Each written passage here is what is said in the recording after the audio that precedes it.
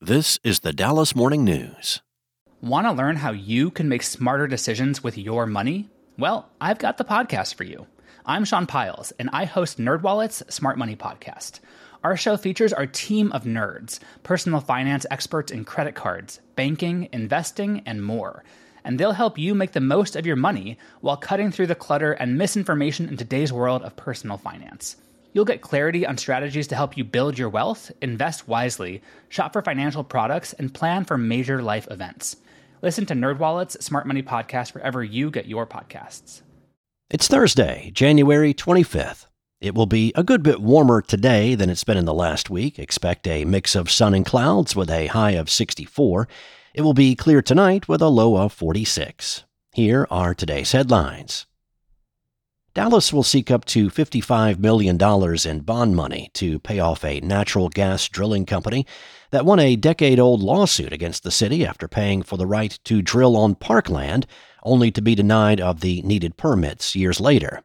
The city council, without discussion on Wednesday, unanimously approved the bond money to cover the total costs from a 2014 lawsuit filed by Fort Worth-based Trinity East Energy LLC.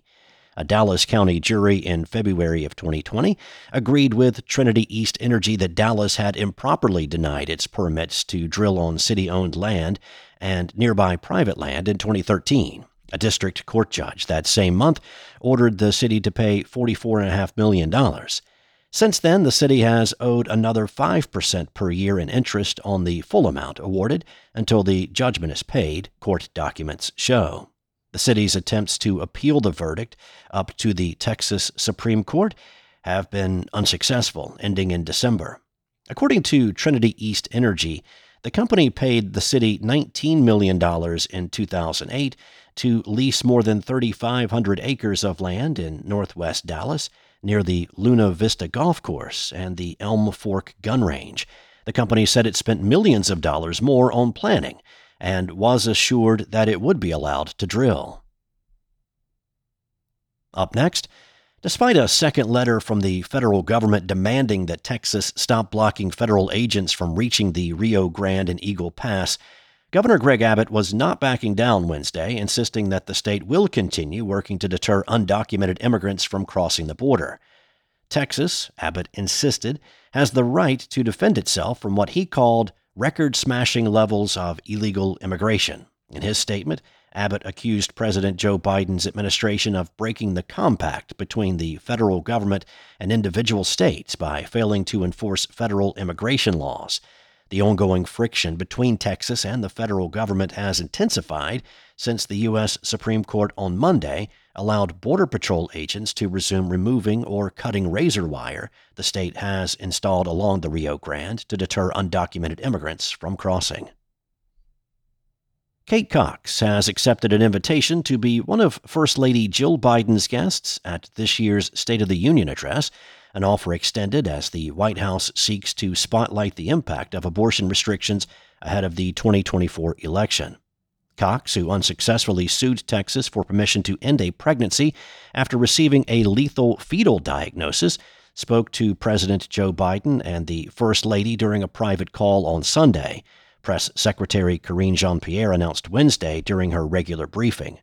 Cox, who lives in the Dallas area, was the first woman to sue the state for permission to end her pregnancy after the Supreme Court overturned 50 years of precedent granting a constitutional right to an abortion. Saying doctors recommended an abortion to protect her health and future fertility, Cox traveled out of state after the Texas Supreme Court blocked her attempt to terminate the non-viable pregnancy.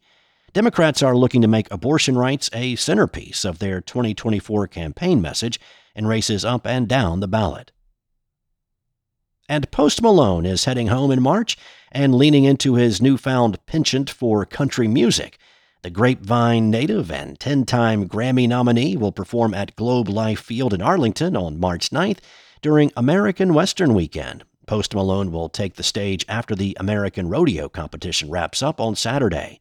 American Western Weekend runs March 8th and 9th and also includes the American Performance Horsemen on Friday, to be capped by a performance from Luke Bryan.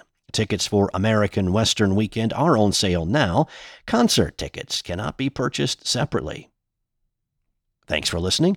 For more on today's stories and the latest breaking news, visit dallasnews.com. Enjoy your day, and I'll be back tomorrow with more from the Dallas Morning News. Want to learn how you can make smarter decisions with your money? Well, I've got the podcast for you. I'm Sean Piles, and I host NerdWallet's Smart Money Podcast. Our show features our team of nerds, personal finance experts in credit cards, banking, investing, and more.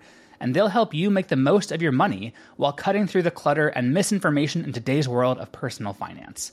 You'll get clarity on strategies to help you build your wealth, invest wisely, shop for financial products, and plan for major life events. Listen to NerdWallet's Smart Money Podcast wherever you get your podcasts.